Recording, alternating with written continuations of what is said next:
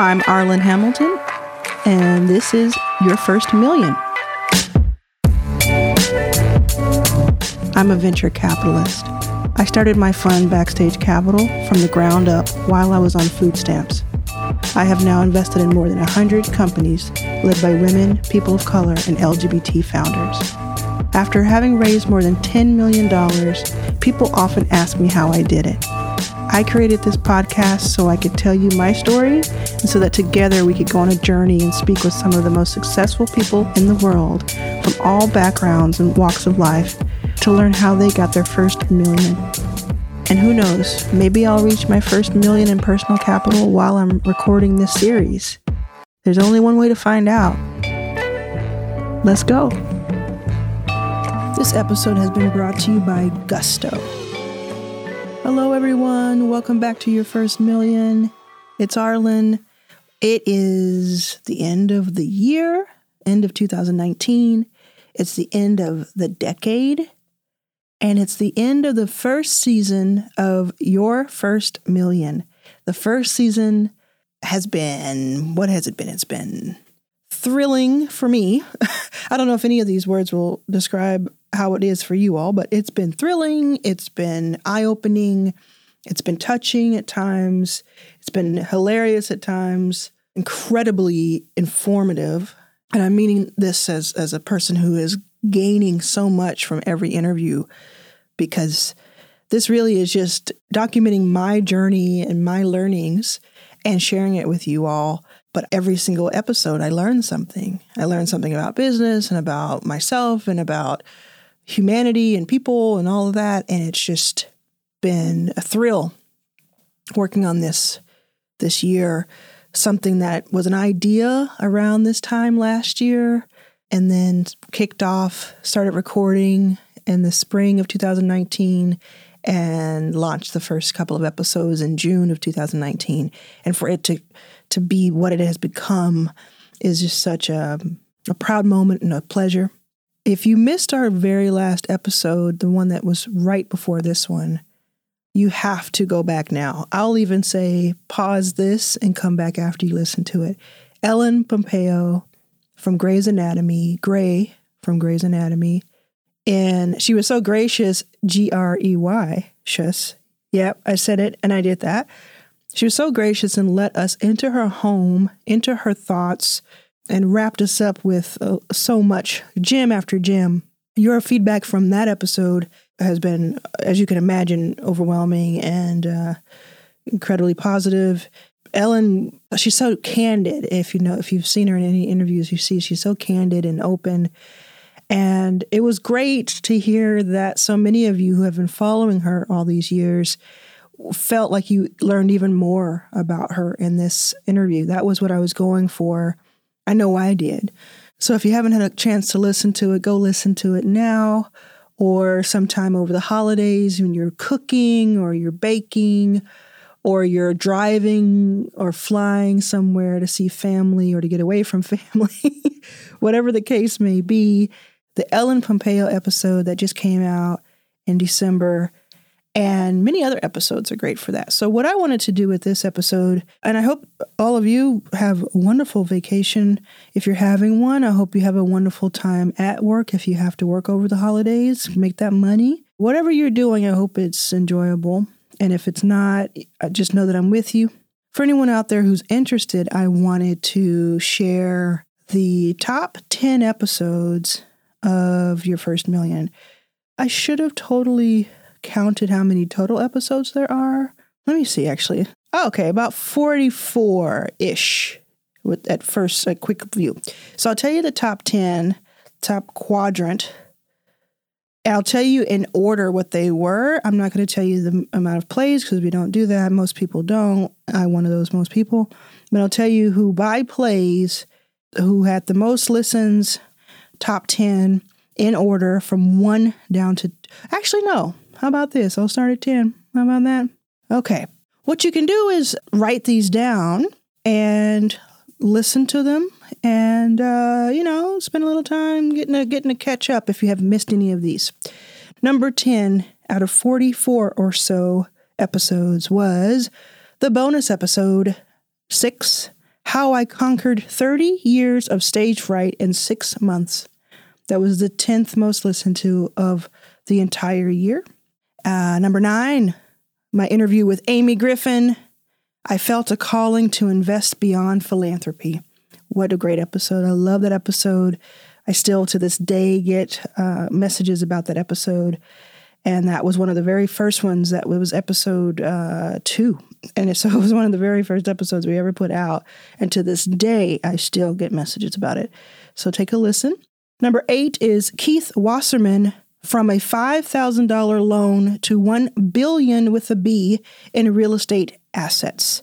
That one, people have just been devouring that one because it's about real estate. I get all sorts of requests to interview people who are deep into real estate because it's something that feels attainable to us. And he just breaks it down. He gives you numbers, stats, real numbers, tells you how he did it. And it's impressive. And it's also attainable. Number 7, Delane Parnell. My esports company has raised nearly $100 million in 2 years. Wow. So Delane, love what he's doing. And man, he's like early 20s, raised almost $100 million in 2 years for esports at high schools. Talk about a rocket ship and talk about a genuinely cool, nice guy. You're going to want to listen to this one to see how he did it. Number 6, Mel Robbins. My TED Talk has been viewed 20 million times. Wow. So if you've never heard of Mel Robbins, this is your time to get into it. You'll listen to this. I call it a shot of adrenaline. It's going to be a shot in the arm for you. This is just back to back gems. And Mel gives it to us straight. She is, as she said, 20 million times her TED Talk. She also is the host of the Mel Robbins Show, which is a daytime talk show, which is in its first year. She's seen by more than 1 million people a day. And in 2018, she was the most booked female speaker in the U.S. and maybe globally. So you're going to want to check that out, especially on those days where you're feeling a little low. You need someone to really let you know that you can do it. That's Mel Robbins all day. She's also just a best-selling author as well. Are you someone who owns a company, you have employees? Pay attention. Don't skip ahead. This is going to be very helpful to you. I have a few companies. One of them is a company that has 2 to 4 employees, and another one is a company that has anywhere from 8 to 40 at any given time. And I know many other companies who are much bigger or same range who use Gusto. So for those 2 companies, we use Gusto to manage our payroll. And let me tell you something. I love Gusto. I've used more than one type of payroll company, and I can tell you that Gusto is like the most, at least in my experience, has been the most hassle-free of all of them. And I love the way that they interact with us. Like they treat us like humans. It's very simple how they get things across when they're talking about very complex issues. So you don't have to like have a degree in anything special to be able to read their emails and their instructions. I have a referral link. So, and I've worked with Gusto's marketing team that I can offer this referral link to you on this podcast. So check it out. It's gusto.com/E, the letter E like Ellen, /Arlan, ARLAN 15. So again, that's Gusto, GUSTO.com/E/Arlan 15, the number 15. If you go to that link and you sign up before January 31st of 2020 and you run a payroll, you will get a $200 Amazon gift card and your life will be a little bit easier. Let me just say, I have used Gusto for months in 2019, having switched over from another brand. So whether you're a 2-person team or a 2,000-person team, I would get in touch and check it out. Thanks everyone for listening, and I'll take you right back to the episode. Number 5, Tiffany Dufu. I raised $1 million to give women a space to help each other thrive. She is the founder, CEO of The Crew, CRU. You're going to want to listen to this. It's a great story about how she raised $1 million, but more importantly, the camaraderie that she is catalyzing with her company. And coming from the nonprofit space, how she did it. How did she go from nonprofit to raising in the venture space? Number 4. Oh, we're going higher and higher. Number 4 is Paul Judge. The money I'm spending today is the result of the hard work I put in 15 years ago. And let me tell you, his Instagram is on fleek. I love his Instagram. I love it because it's a mixture of like really cool events and cool things that he's doing and like knowledge that he's dropping.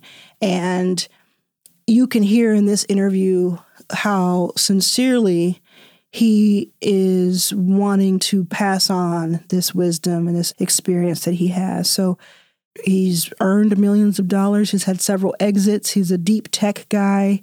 For anyone who really wants to dive deep, he's the guy. So check it out. Number 3, a very recent episode, it's already number 3, is Dana Chanel, Sprinkle of Jesus. She is the founder and mastermind behind the app Sprinkle of Jesus and several other companies' apps. You know, the feedback on this one was so interesting because it was a combination of all sorts of things. I think this is when you have to listen to yourself and make a judgment on, make a call on, because it's so interesting. And I don't know anyone like her. I don't know anyone like this woman. And so take a listen to that. It's very interesting how she's building out this empire, what the theme of it is, who she's bringing with her, how she divides the empire among her family, the rules they have. It's definitely like a show, like a show in the making.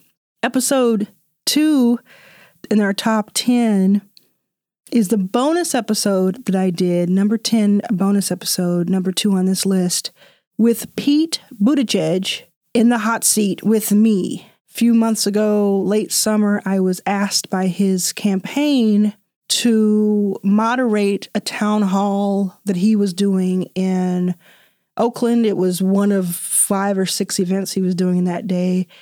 And I was asked to moderate it because they knew I would be pretty upfront and ask questions that we all had in our minds. Did that. It went well. And I learned a lot about him in that time and asked him some hard questions and in front of people. And then afterwards was able to grab him just for a few minutes and put him on the podcast and asked him some more hard questions. Didn't have enough time to really dig in, but what we were able to talk about, I think, was really great for the podcast. Was able to interview his traveling press secretary, Nina, who is a Black woman. I thought that was fascinating that one of the last people he talks to before he says something is a Black woman every single time. And so I wanted to talk to her about that. So just got a little taste of the campaign there. If you're interested, you might be a Pete follower and find it interesting for sure. You may be on the fence. And I think listening to my intro might be interesting, and then listening to his answers. And then if you're not either, if you just really don't like the guy or he's not your candidate, I think listening to it, just if you want, could be interesting. It was the number 2 episode of all time listens. Number 1. Now, what we're going to do is we're not counting Ellen Pompeo's episode in this top 10 list because it just came out a few days ago. It is doing really well, and it would be in the top 10. But I don't want to count it because I just told you earlier in this episode, so many reasons you can go listen to it. We'll count it in the future. But number 1, if you don't count Ellen Pompeo, is Dr. Pamela Jolly. Black people arrived in America on the balance sheet. We are wealth. That's her. That's what she said. And that's Pamela Jolly.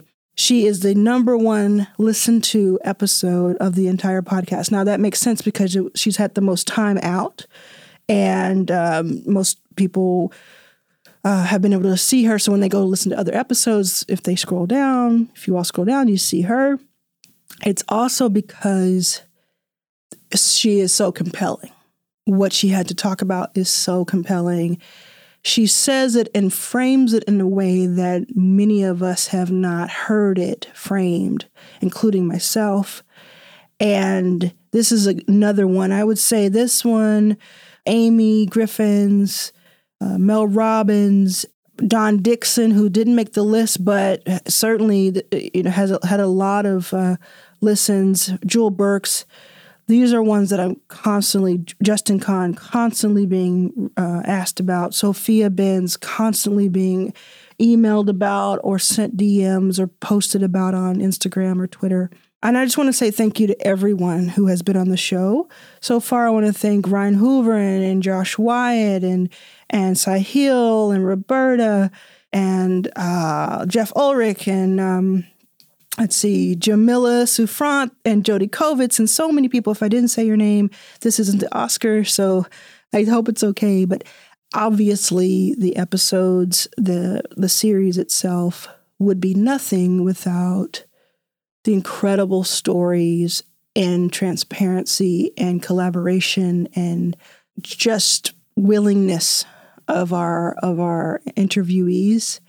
And I appreciate you so much. I ask and I hope that if you're listening to this and you've made your first million or beyond and you want to be on the show, that you'll get in touch.